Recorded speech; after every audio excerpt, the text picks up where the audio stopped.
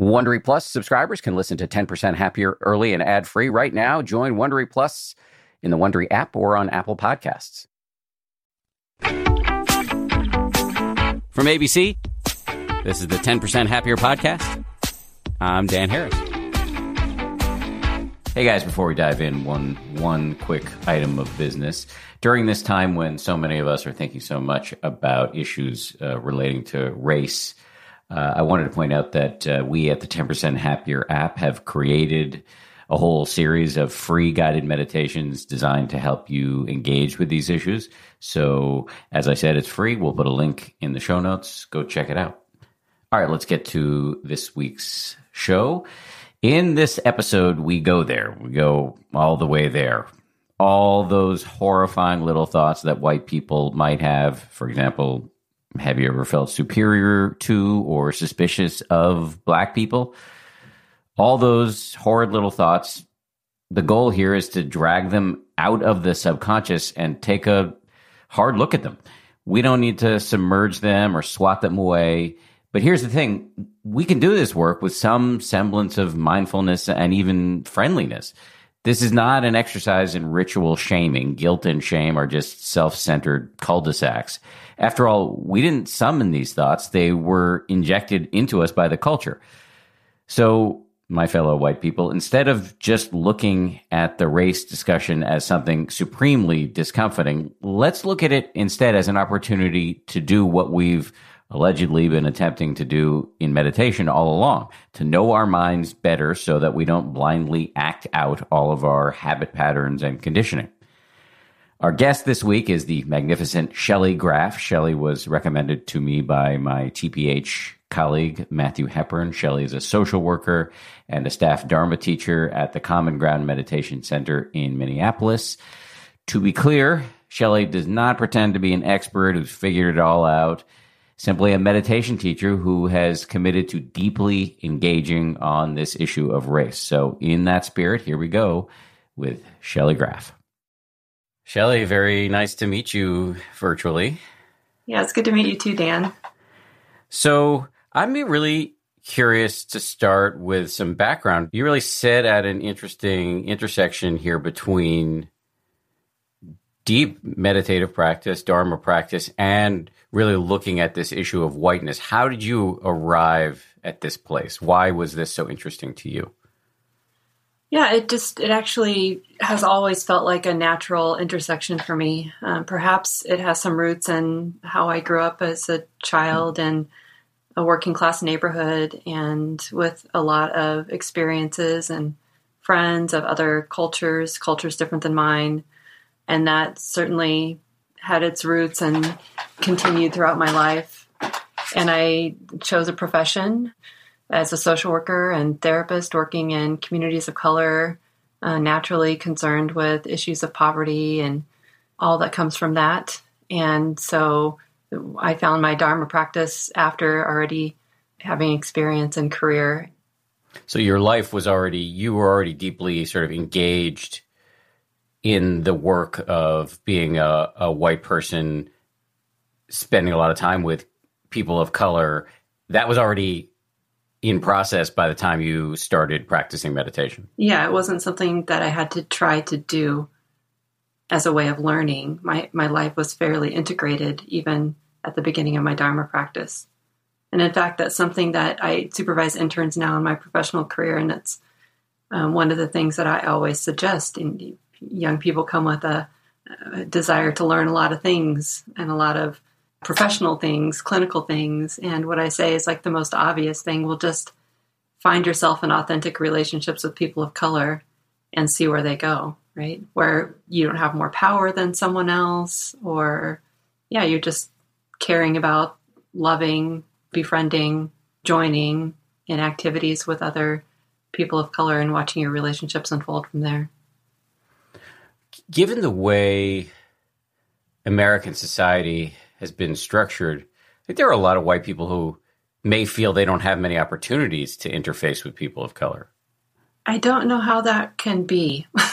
Yeah, I think, if you live in a state like, let's just say, I have until a week ago lived in New York City. It was it would be impossible. You would have to really work hard not to interact with people who have different pigmentation. But if you live in Maine, the whitest state in the nation, or Vermont, which is up there, or somewhere in the upper plains or something like that, it may be possible to not be able, or you may feel that you don't have the opportunity to enter into authentic relationship. And I'm just curious what you would say to somebody in that position. Yeah, it's hard when I say I don't know how that can be. I really was thinking about now in the age of technology, there are so many ways to talk to people virtually. And perhaps there's not a lot of opportunity face-to-face in some communities, but there are ways to read and listen to people of color. And it may not, be the ideal, but there are still opportunities for that, especially in this age of technology. And Squadcast and Zoom and Google Duo or whatever other platforms people use, Instagram, things like this. And let me ask what may seem like a incredibly obvious question. I'm trying to frame this so that prospect becomes deeply sort of compelling to people. Why should people really embrace that opportunity to get out of their bubble? Yeah, and I guess I don't want to let us off the hook that easily, right? Even if we don't live in communities where there are a lot of people of color. But I think we all need to be grappling with this question of how we belong to each other. The world is a mess in so many ways, and we contribute to that every moment of our lives, either in our silence or in our engagement. So if we are people who are especially practitioners, meditation practitioners, interested in liberation, we have to be interested in all of the ways that our internal and external experience collide, right? All of the ways that greed and hatred and delusion manifest in the way that we live our lives. And we learn that through our interactions with each other. Just like it doesn't work to wake up as a solo practitioner, never interacting with other humans, it really doesn't work to wake up to social and oppressive forces in our world that influence all of us all the time in that same kind of bubble. So we have to find ways to engage and learn and listen. I'm with you on all of this, but the one sort of archetypal image of a meditator, though, is a solo practitioner in a cave in the Himalayas. Yeah. So what should we do with that idea that may be lingering in the back of our minds? Yeah, I mean, context really matters. So I love retreat practice. I've done a lot of retreat practice. I do sit solo on my cushion, eyes closed, that kind of thing often, and really value that.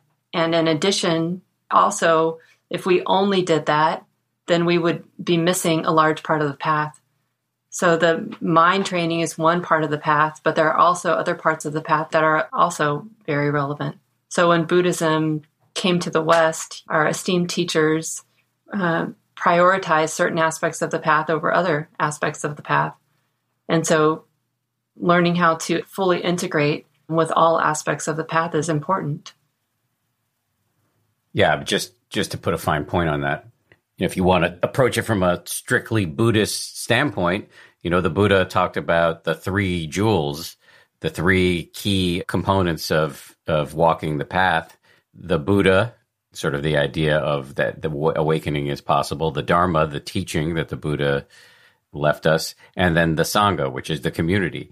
And so all three are incredibly important. And you can think of the Sangha as basically everybody drawing breath. For sure. Or not being able to draw breath. Right. Yes. Yeah. And so our ethics, our ethical conduct, the way we live our lives, the way we walk and talk, and the impact of those seeds that we plant, or those intentional seeds that we plant in our hearts really matter, right? And if we don't learn how to watch our minds and all of our daily activities, then we are not really showing up for our own awakening and each other's. It really seems like we have forgotten to prioritize in terms of Sangha how we belong to each other. Like not as a question that we have to know the answer to right now, but as a really important inquiry. It's easy to say, I know my family belongs to me. I'll take care of them. I'll stick my neck out for them. Perhaps I'll even die for them. But is that true for all human beings? And why not, if it's not true? So why is it okay for us as white people to stay silent about some of the atrocities in our culture, in our systems?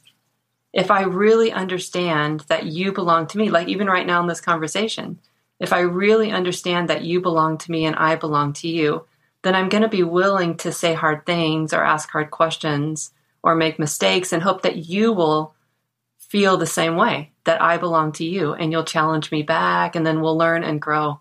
It's really a difference of prioritizing our learning instead of being humans that are just going to get it right all the time. Can you unpack or expand upon the notion of belonging to one another? What exactly does that mean? Well, we have ideas about what it means to be interconnected, and we can sort of understand our interconnections that, for example, we do our practice, we sit on the cushion, we do our meditation or mindfulness practice, and also we contribute to our social world in terms of work and our family engagements. We have friends, and so our practice naturally spills out of us, right? It's not something we can ever just keep for ourselves. It doesn't work that way. Even if we tried, it wouldn't work, because the habit of mindful awareness will always grow in strength as long as we're practicing. So right now, even if I tried, I couldn't just let go of mindfulness, because this heart knows that it cares. I want to be skillful. I want to abide in goodness, even while I'm having this conversation with you. So there's always an impact. So in terms of belonging, here in this moment, I know that you belong to me because I'm making an effort to be engaged and contribute to something. And there's the part that even in this small interaction, it will have a lasting impact on us. However long, I don't know how long, maybe in 10 years, I'll remember something about this conversation, and then it will contribute to the next moment. So this is the power of karma, or planting seeds that will support ongoing efforts that we make as human beings to be skillful people. This notion, I came to it, I'll admit, this is not something I'm proud of, but I did not come to meditation to be a better person in the world. I came to meditation because I was making myself miserable. I was really stressed and anxious and sometimes depressed, and particularly around work stuff. And it was a development in practice over time that my motivation started to shift to wanting to play a more positive role in the world. And even then, there is an undercurrent of self-interest in that. Joseph Goldstein, my meditation teacher, talks about this kind of virtuous cycle that happens through the cultivation of metta, or friendliness to other people, where as your relationships with other people improve, your own inner weather improves. And as your own inner weather improves, so then do your relationships with other people. And it just goes from there.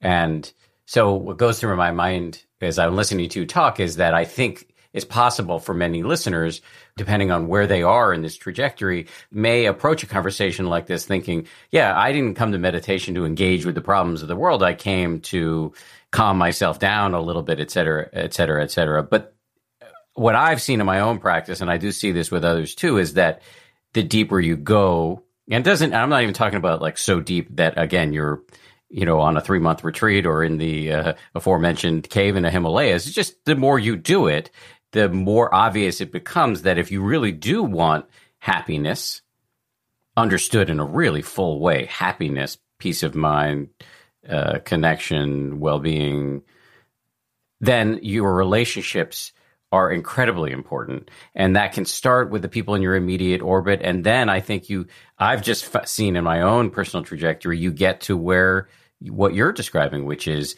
seeing that we're sharing this planet with an enormous number of other people who are suffering, and their suffering is not disconnected from ours. Anyway, I just said a lot there, but does any of that land for you? Yeah, it does totally. And what I'm reminded of is something that my teacher Ruth King says, that white people tend to see the stars and people of color tend to see the constellations, right? So some people come into this naturally thinking about the collective, and others of us come naturally thinking about our own suffering. But at some point, we need to learn how to see both, right? That one is connected to the other.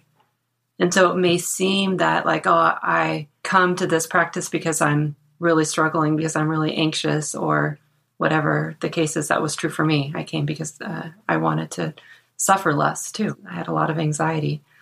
But what naturally happens is other people start to reflect back to me or to us the impact of our practice. Like, oh, I see that you're practicing because you're nicer, or I see that you're practicing because you're more kind or more patient, or whatever the case. And so in that moment, we can actually see that our practice has an impact on others, even though that wasn't the way our mind saw our intention to practice. So it's always there that we have an individual and a collective responsibility, both responsible to ourselves and to each other, but we don't always see that. So just a difference in perspective or a difference in view. A word about Ruth King. She's been on the show before. I recommend people go back and listen to that interview. She's phenomenal, has had a big impact on me as well. We'll put a link to that episode in the show notes. Why do you think, Shelley, that white people tend to see the stars instead of the constellation? Yeah, it's, whiteness is an elusive thing. Its job is to be invisible. So we often don't see how that is, but we can start to wake up to the ways that we sort of act out its tenets. So individualism, prioritizing this kind of idea of objectivity, disconnection, and all kinds of other ways. There's a great list online of the aspects of white supremacy culture, and rolls out like quite a lot of them. And so it's good if we can keep these in mind all of the time and wake up to the way they course through our bodies and our hearts. But it's because, I think, of the air that we've breathed in as white people especially, but we all breathe in this air of white supremacy culture here in the United States, that we sort of miss that we're doing this. Like, we act out our dominance in this way. We see ourselves as individuals, responsible for our own destiny. We think other people can do the same thing. We miss the structural forces that influence this. We actually miss the history of this country. We miss all of the ways that this country was founded on slave labor and stolen land, and how those values that were alive then actually then moved to perpetuate systems that continue to cycle through the same values and have the same impact. So we come by this really, really naturally. These aspects of whiteness that you describe, a push for individuality, objectivity, disconnection, in particular sort of disconnection from the body, and more, sort of getting in our own heads, which loyal listeners will remember Lama Rod Owens talking about this recently, that we revert to the heads because we don't want to feel the pain, which is freely and readily available if we tune into our bodies. Are these not aspects of other cultures too? I mean, would you not find this in Asia or in Africa, or is there something about just being white that is part of this? Or is it, when you talk about whiteness, are you talking about the culture that grew out of our history of slavery and stolen land, et cetera, et cetera? Yes, the latter. So when I say whiteness, I'm not speaking about white people, but really about the systems and the patterns and the values that influence all of us. Just like, like air. We just breathe in this stuff and we don't see it, we don't know it. So it takes an active effort and a commitment to really see what we don't see, which is why it seems that Buddhist practitioners or mindfulness meditation practitioners have an important part to play in our collective effort to awaken to racial injustice, because we know how to do this. This is what we do. We sit, we practice so that we can see more clearly, more deeply. Wake up to knowing what we don't know. Yeah, so we can use the same way to the same practice to wake up to perfectionism and defensiveness right here in the body, with the body, right? We can use it to wake up to the ways that we feel like we're the stars instead of the oh, look at this right now. I'm seeing the stars. I'm not seeing the constellation. Look at that. Oh, look at this, trying to cling to power. So I don't know if this is the way it is in other cultures, but I can say that this has been my experience here. And the longer I practice and the more I am interested in waking up using my entire integrated life for awakening, for liberation, the more this becomes really obvious to me. And it feels less personal, which is really liberating, right? Like, oh, this isn't just my fault. This is bigger than me. It's not personal. Shelley didn't make a big mistake here.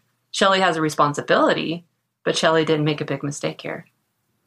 Right. And this is how we can do the end run around the deeply unhelpful white guilt, which, to harken back to another guest on the show a few weeks ago, the Reverend Angel Kyoto Williams, talking about how guilt is a really kind of a dangerous cul-de-sac in this process, where you can get stuck in guilt, which is making it all about you and paralytic, as opposed to looking at your own inner biases with some dispassion, not taking them so personally.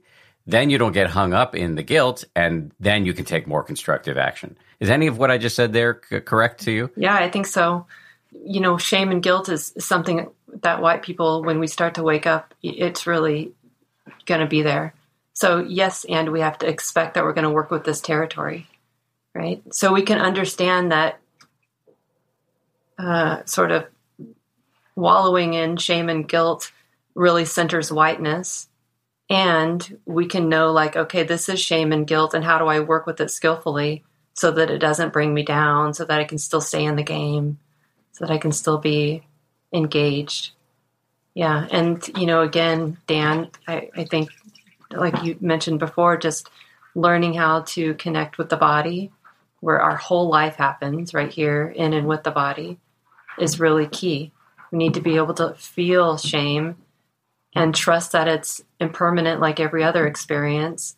Let it move, help it move, support its movement through the body so that we don't get stuck there. The same is true for guilt. I want to dig more deeply into some of these aspects of whiteness that I've heard you tick off here. Defensiveness, clinging to power, disconnection, a sort of sense of individuality, being in your head instead of your body. Can you hold forth on some of these? Because I'm just so curious to hear more, because I recognize myself in a lot of them. Yeah. All of them. Correction, all of them. Yeah. So which one do you want to dig into? Let's go with defensiveness, because at my worst, which is not uncommon, I can be very defensive. Yeah. How does that show up for you? Somebody's trying to give me some useful feedback, and I go right to, they're telling me I'm a terrible person. Yeah. Right. Yeah. I mean, this is it. I find the same thing in myself.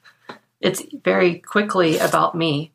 I'm very quickly the center of the universe, right? And if you've been paying attention to what's happening in the country these days, the protest movement, the revolution is very alive in Minneapolis right now. I'm not there, but I live there, and so I'm quite connected to how things are.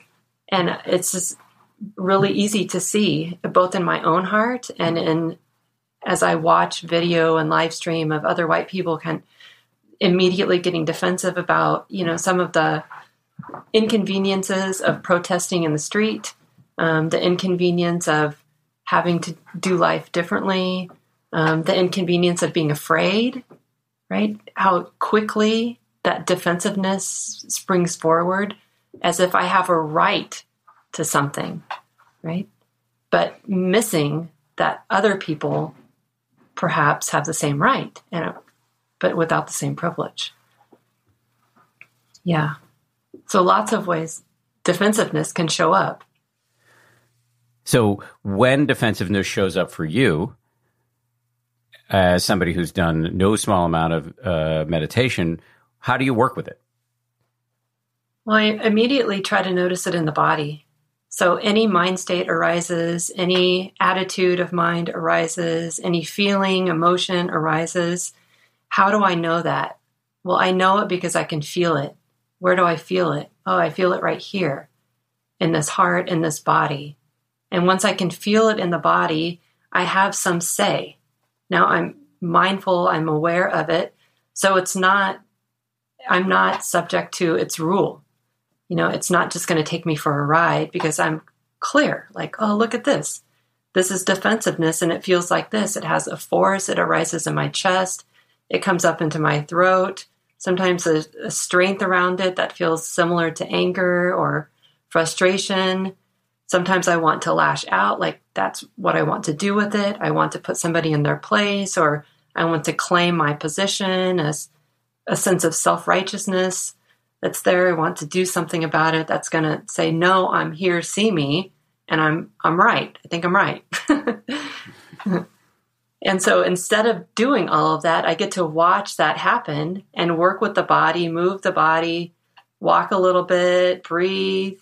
It can happen right there in the midst of a conversation where just move your head a little bit, move your arms, shrug your shoulders, roll back, take some breaths, allow that energy to move and change and shift. Now I'm not imprisoned by it anymore, but I'm mindful of it, so I don't actually have to be afraid of it.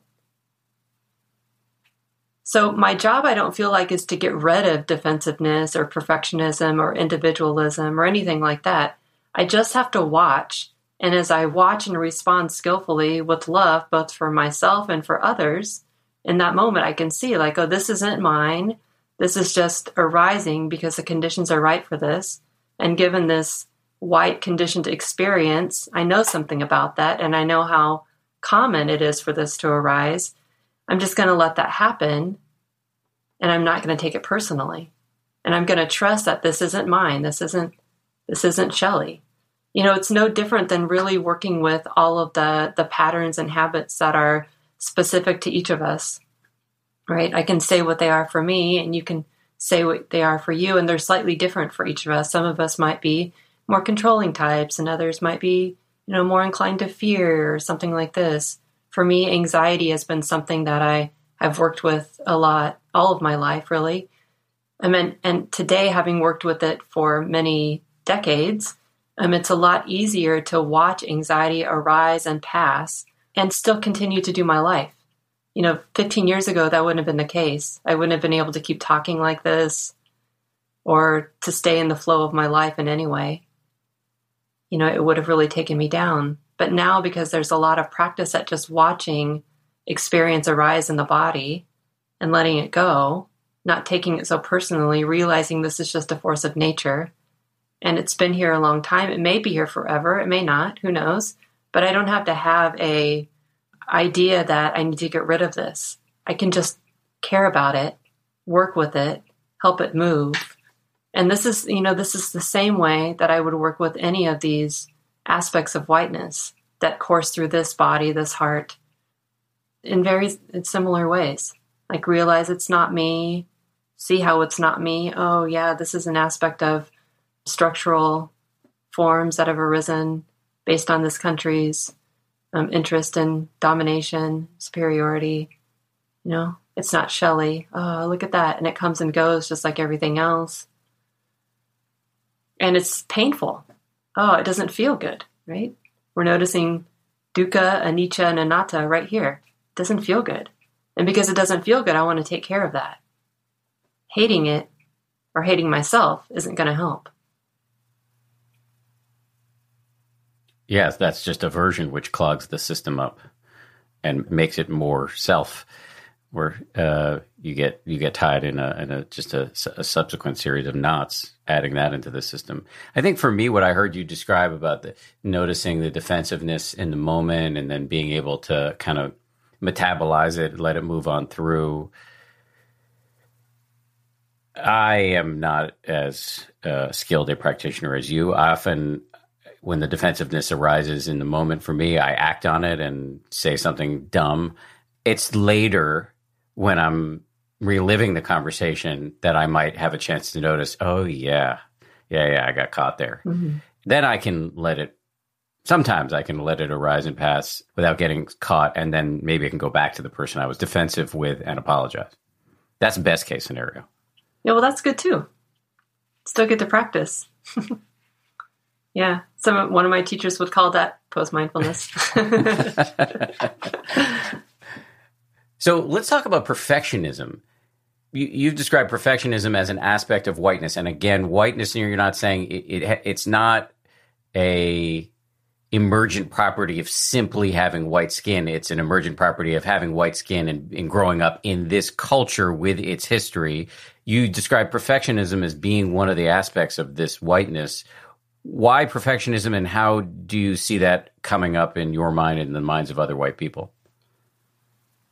Perfectionism.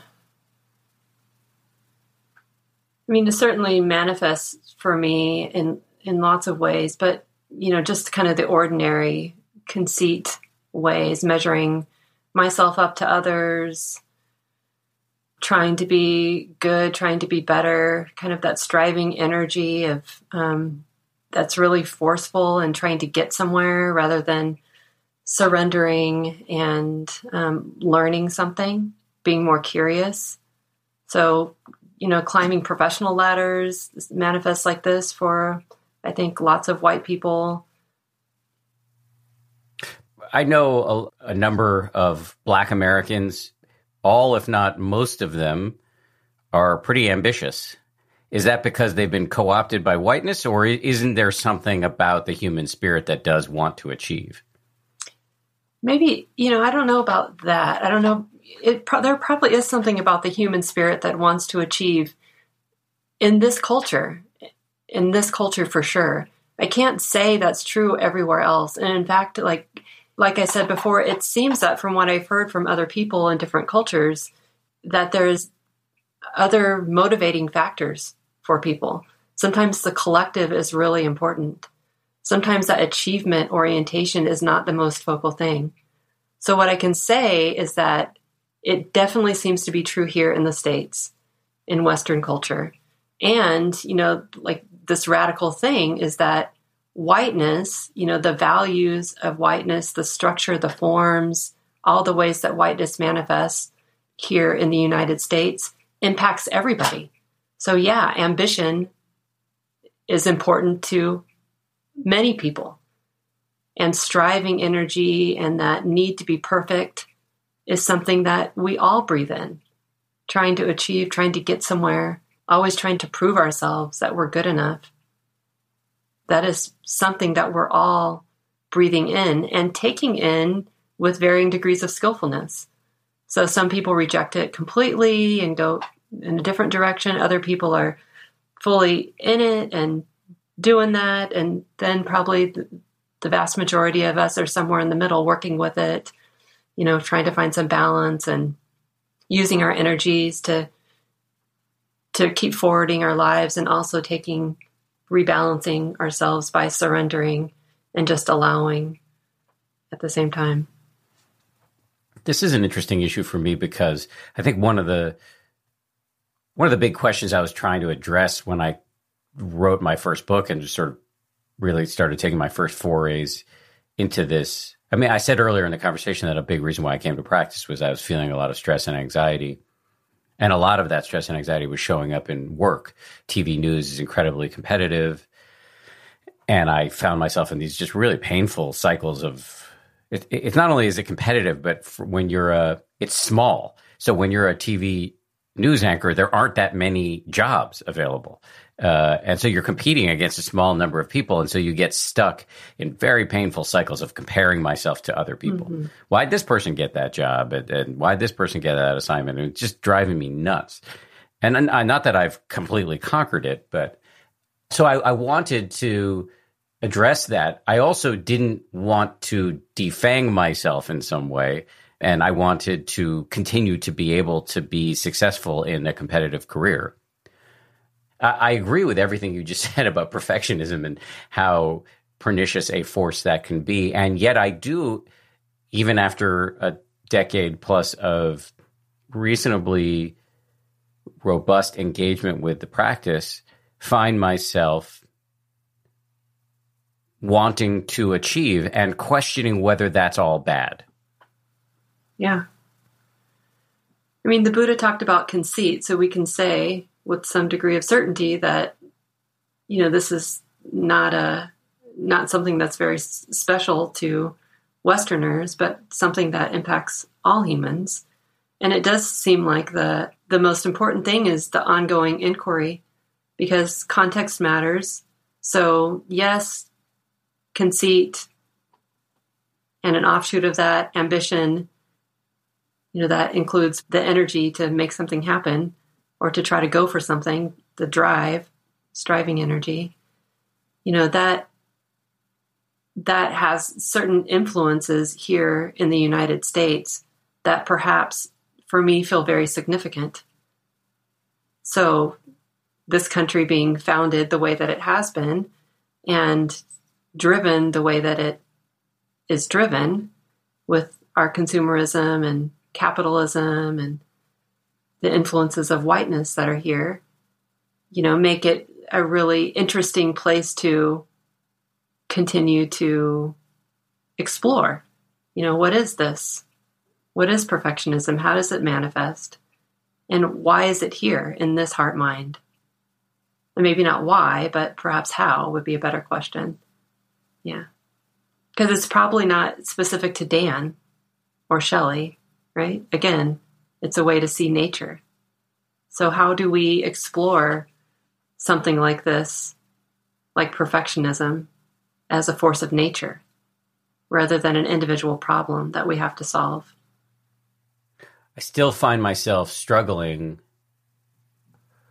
with, maybe what I'm hearing from you is it comes down to motivation. So, for example, I'm writing a book.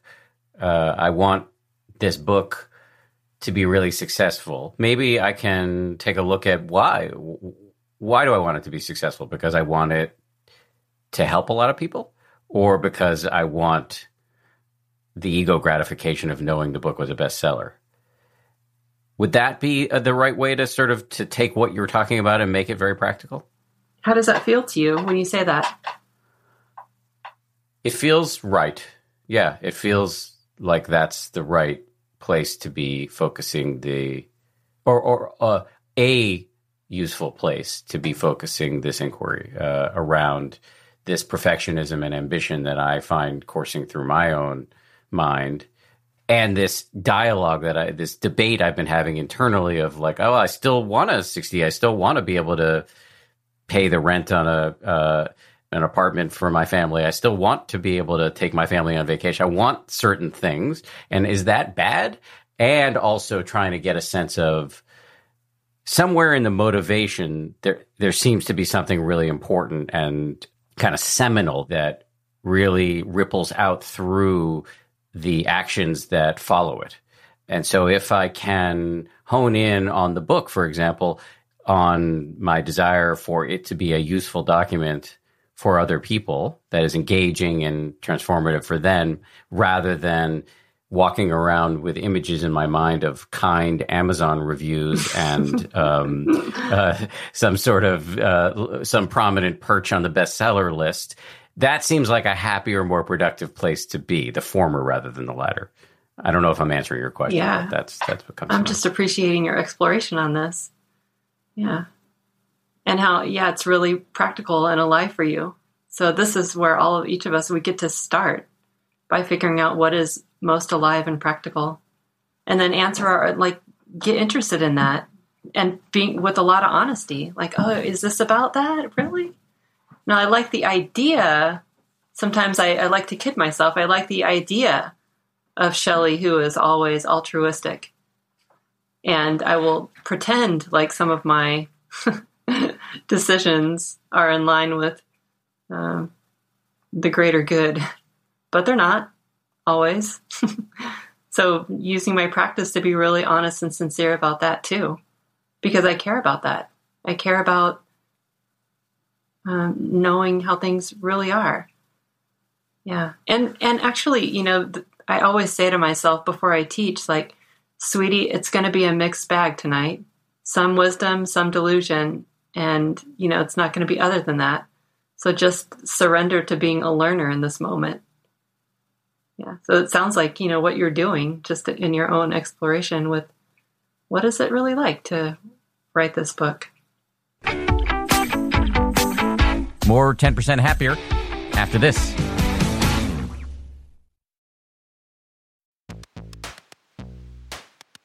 Audible lets you enjoy all your audio entertainment in one app. You'll always find the best of what you love or something new to discover. They offer an incredible selection of audiobooks across every genre, from bestsellers and new releases to celebrity memoirs, mysteries and thrillers, motivation, wellness, business, and more.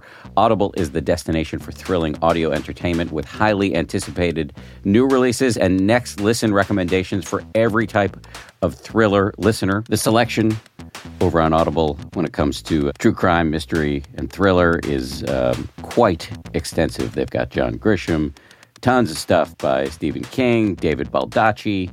My favorite that I've checked out recently in the crime fiction genre is called Age of Vice. It's by Deepti Kapoor.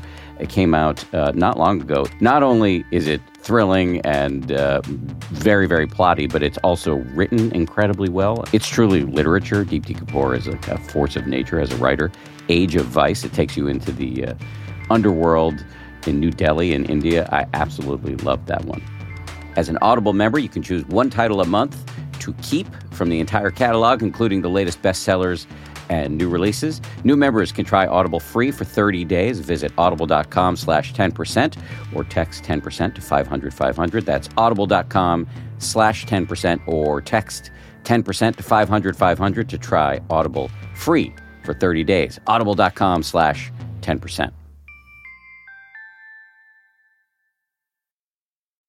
The Taste the Mediterranean sales event is going on now through March 19th at Whole Foods Market. It's a store-wide event packed with flavor. My family and I are regulars at Whole Foods Market. We've got one, I think, less than a mile and a half away from our house. This Taste the Mediterranean thing sounds pretty cool. They've got Mediterranean-inspired flavors. You can save on Parmigiano Reggiano, charcuterie, and ground lamb. They've got delectable seafood choices. You can save on whole branzini and sustainable wild-caught sockeye salmon, which is a regular feature at our dinners in this house. My son loves that salmon from Whole Foods. And I'd be remiss if I didn't point out all of the 365 by Whole Foods Market products. Stock up on wallet-happy Mediterranean essentials like feta cheese crumbles, whole wheat pita pockets, and more. I am constantly consuming these 365 products, including the raw cashews, which I snack on all the time. We love the 365 sea salt and pepper. We love their sushi rice. You get the picture. Go check it out. Taste the Mediterranean now at Whole Foods Market.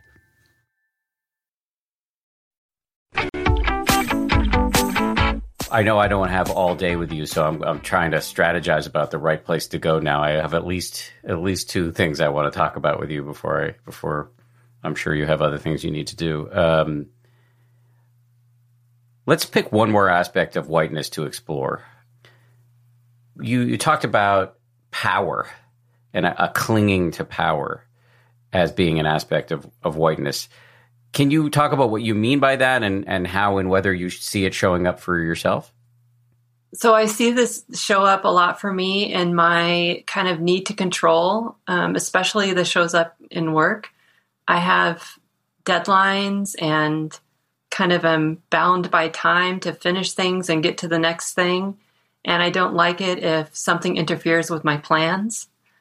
So in moments when something interferes with my plans, my instinct is to try to control the situation so that I can do what I need to do and nobody else interferes or nothing else interferes with what I have going on.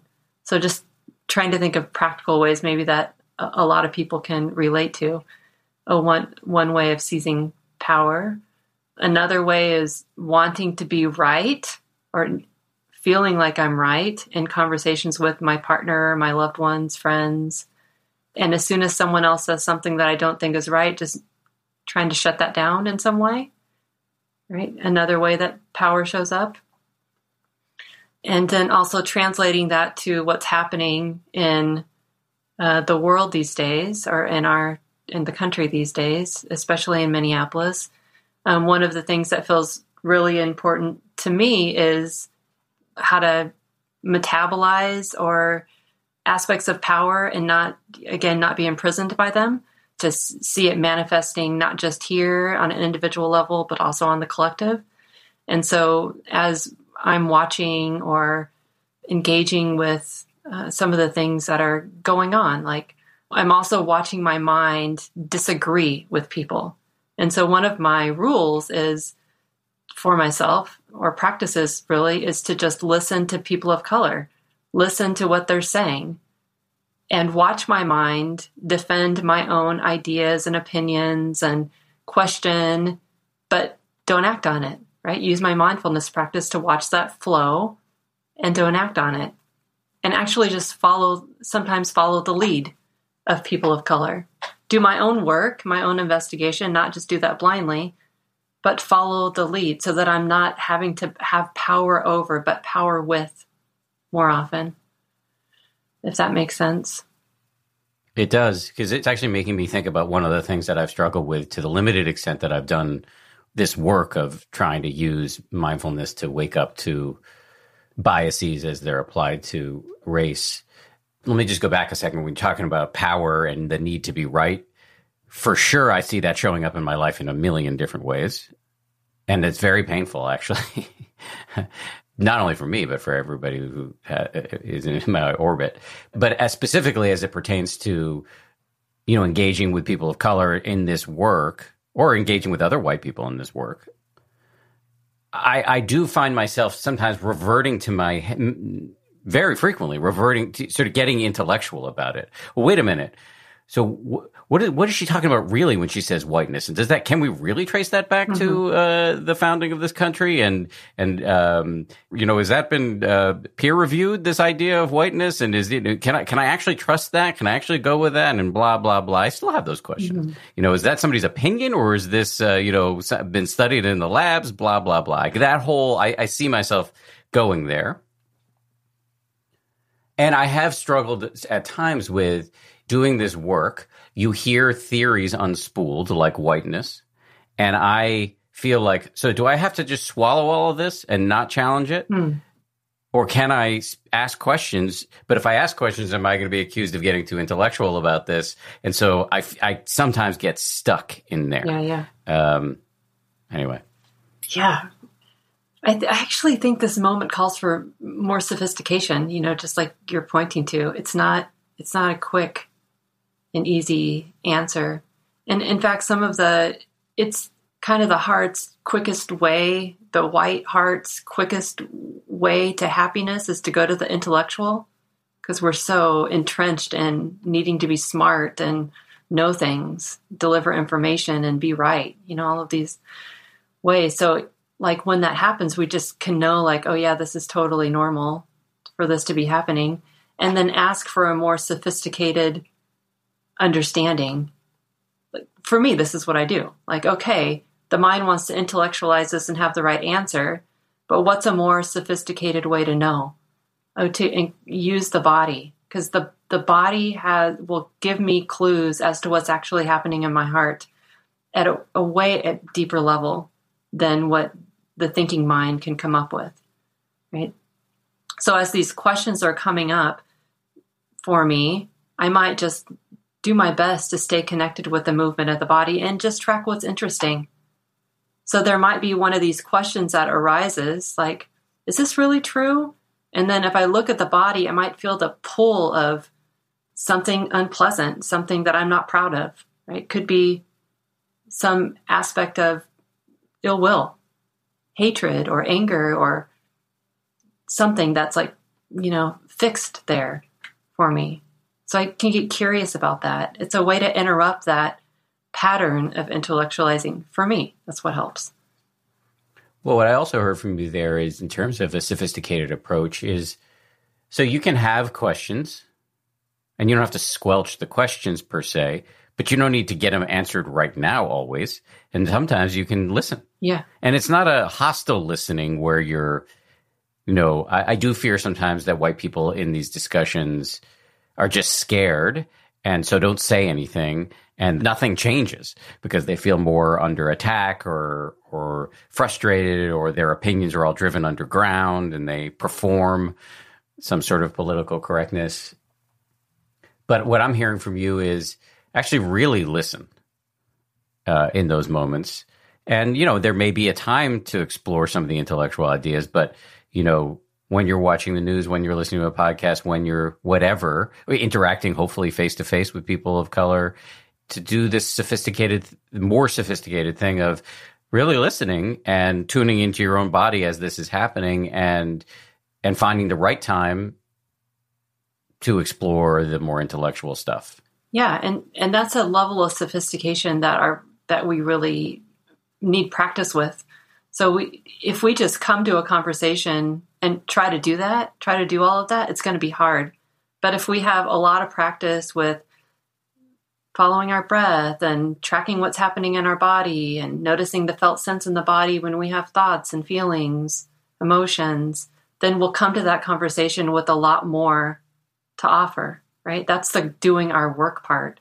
By the time we get to the conversation, that will be more useful and we'll be more skillful. Yeah. So I actually think like the sophistication that's required in this moment is complicated. So yes, listen to people of color, but don't just defer all the time to people of color. Do our own work so that we have something to contribute. Because that could be just deferring all the time to people of color kind of puts this is my understanding, puts the responsibility on other people of color, to do all of the work for us. So if we don't come to the table with any ideas and share what's moving for us, then we're not taking responsibility for resolving this crisis right now. So we want to be able to do both. Yes, listen and follow the lead of people of color and do our work so that we can contribute something to the conversation and that we have a fighting chance of being skillful when we do. Mm-hmm. What's coming to mind for me right now is early on in this, I was on a text chain with two Black friends, and one of them asked me an incredibly provocative question what I mean by that is that it's a question that has rattled around in my mind ever since as like a Zen koan, like just a fascinating and maybe unanswerable, but in a useful way question. And the question was, what are you doing to fix this problem? Yeah, great question. And I didn't answer it. I just went on and I just carried on with the conversation. And a few texts later, he was like, notice how you didn't answer that question. Yeah. Because I didn't want to engage with it. And I don't know that I can give you my 10-point plan for how I personally am going to work toward fixing this problem. I can rattle off a few things that I do in the subsequent days or week and a half or whatever since I received that text, that it's become clear to me how I can work toward being a positive force here. But that's important, coming up with concrete answers, but it's also really keeping the question alive in my own head has been really useful. Totally. Too. Probably more useful. Yeah. I think the work of being engaged is something that I never want to forget. So I appreciate not just the question, but the coming back to the question. And we actually should do this for each other, Dan, you and me and the other white people that we're engaged with. Like, what are you doing right now? So that it continues to be a question that is really alive, an inquiry that's alive for us all the time. And this is what I aim for. I want my engagement in anti-racism work to be as important to me as it is to eat and brush my teeth and take care of my body every single day. So the question, like, what am I doing now? I want to have an answer for that.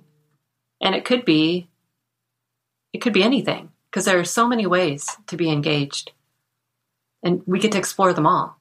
And there's also ways, engagement also can look like taking time to practice mindfulness in a retreat or set aside a day for that, because that settledness of heart and mind will only support the next thing that we're doing in our engagement. So lots of ways, like signing petitions, writing letters, having meetings with our city council, participating in direct action, reading books from people of color, and consuming alternative news sources. That's very important too. So many things, but we can pick one and just do it. right? And then ask ourselves in the next moment, well, what am I going to do now? What is this moment calling for? Using it as a practice, like our inquiry. What is this moment calling for me? What do I need to stay in the game? So shout out to Willie for giving us the koan that could keep us in the game. Yeah, thanks, Willie. For a long time. Sure. So I always like to ask toward the end of an interview, what did I fail to ask? Mm-hmm.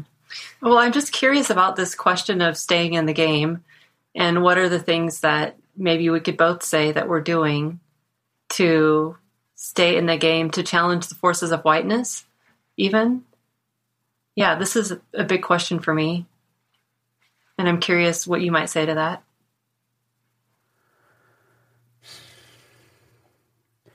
Well, one thing, and this may sound tactical, in other words, may sound too specific and maybe not applicable to other people, but staying in the conversation, and it's staying in the conversation both privately and publicly, and by publicly I mean on this podcast. There was a moment recently, the person who produces this show, there's a pretty big team of folks who work on the show, but the lead producer is a guy named Samuel, also white. And he said to me at one point, after we had done a few episodes on this, I think we need a long-term plan to make sure we're on this story, not in a haphazard way, but in a really systematic way. I guess systematic has become a loaded term of late, but to really just make sure that we're continuing to do the work. And I resisted that a little bit. I didn't say anything at the time, but I didn't really latch on to the question in the moment. But I have subsequently, this is not uncommon for me to sort of dismiss something internally or externally when it's first proposed, and then later embrace it as if it was my own. But I really think that for me is something that I feel like is a small but perhaps impactful way to continue challenging. And then also just to keep alive Willie's question. It's like I feel like I should write that down and put it up on the wall. Yeah. In my office or something like that. I think so too. We need reminders. Because it doesn't feel as personal. Our privilege is such a buffer for us as white people. So we need to have these reminders for ourselves, Post-it notes. Yeah. I took a workshop a while ago, a couple of meditation centers in Minneapolis, Common Ground, the place where I practice and teach, and another called Clouds and Water Zen Center. We collaborated on bringing a somatic experiencing practitioner to offer a workshop. She does amazing work with white people. She's a person of color. It's very generous work, but teaching us how to use the body to stay in the heat, to stay in the discomfort, to stay in the confusion, so that we can be stronger in our leadership roles and in our engaged work. It's really, really useful. But just that pointing back to the discomfort that's always it's going to be a part of it for us. So expecting that things are going to get easy or pleasant it's just not going to, I don't think it's going to happen. So reminding myself that it's important to both remember and be willing to stay in the discomfort. Yeah, another thing Willie pointed out to me in a subsequent phone call that I had with him was he, as a Black person, he's very used to being uncomfortable. Right. Especially since he's been in white-dominated spaces much of his life. And he's like, you guys are going to have to get used to being uncomfortable.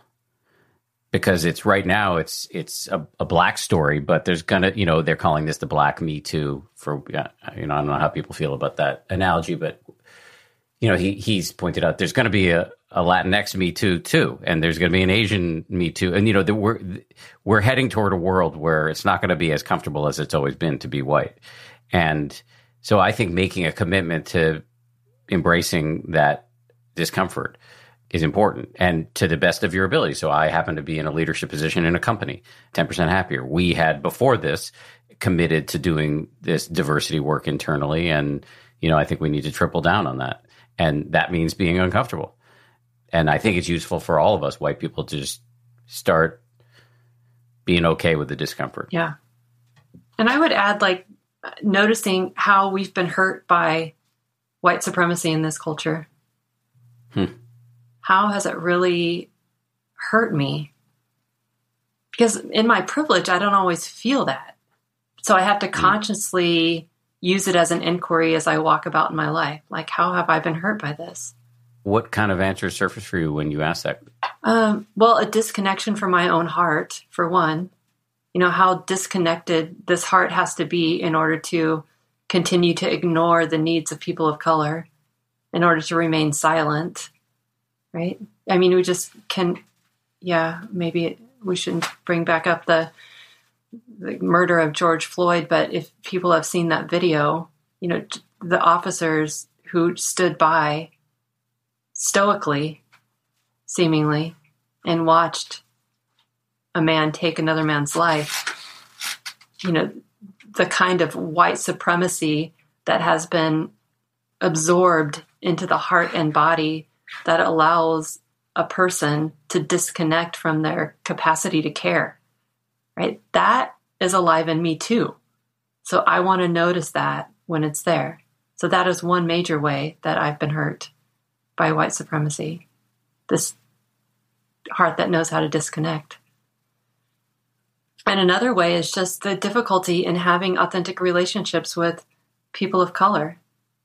You know, it's so painful to care about people and feel the divide between us at times. Like, as a white person, I want to, and yet there's a natural mistrust that's there.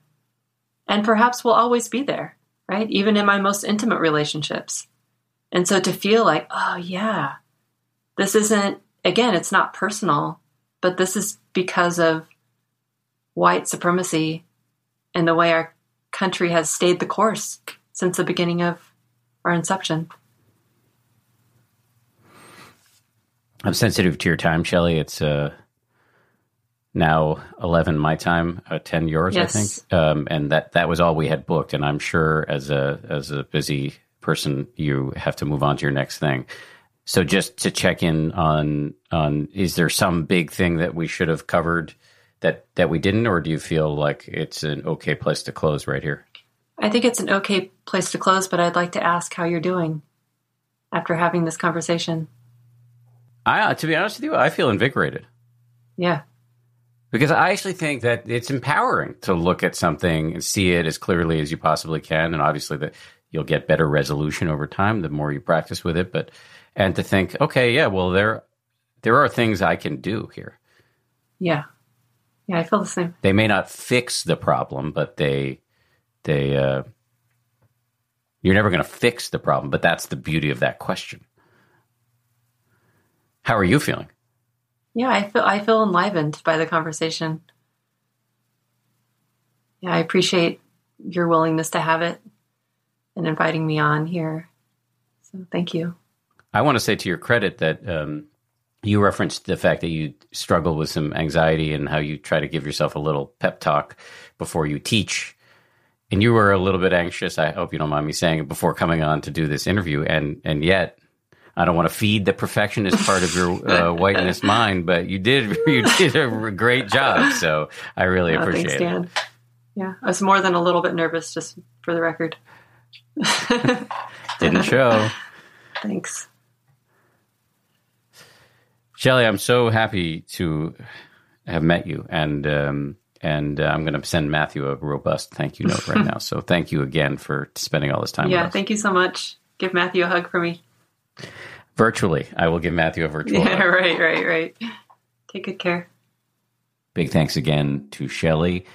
So you know, Shelley uses the pronouns they and them.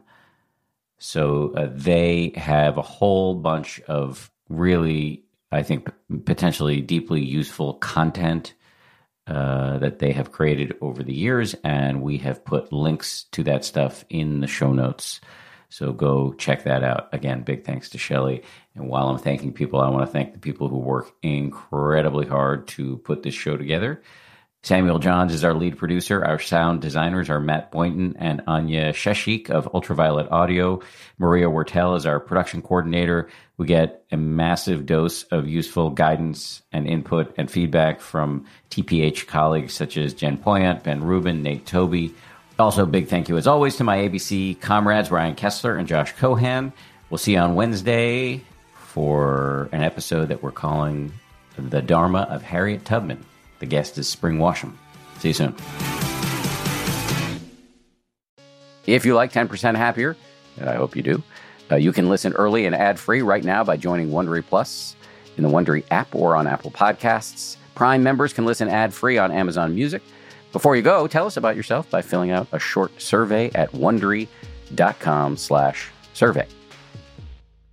If you travel for work, you know to pack 2 suits. Business and swim.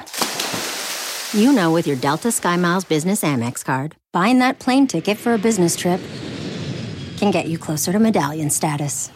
You know that a meeting in Montana means visiting almost every national park. Yellowstone? Check. Because you're the Chief Excursion Officer. It's why you're a Delta SkyMiles Platinum Business American Express card member. If you travel, you know.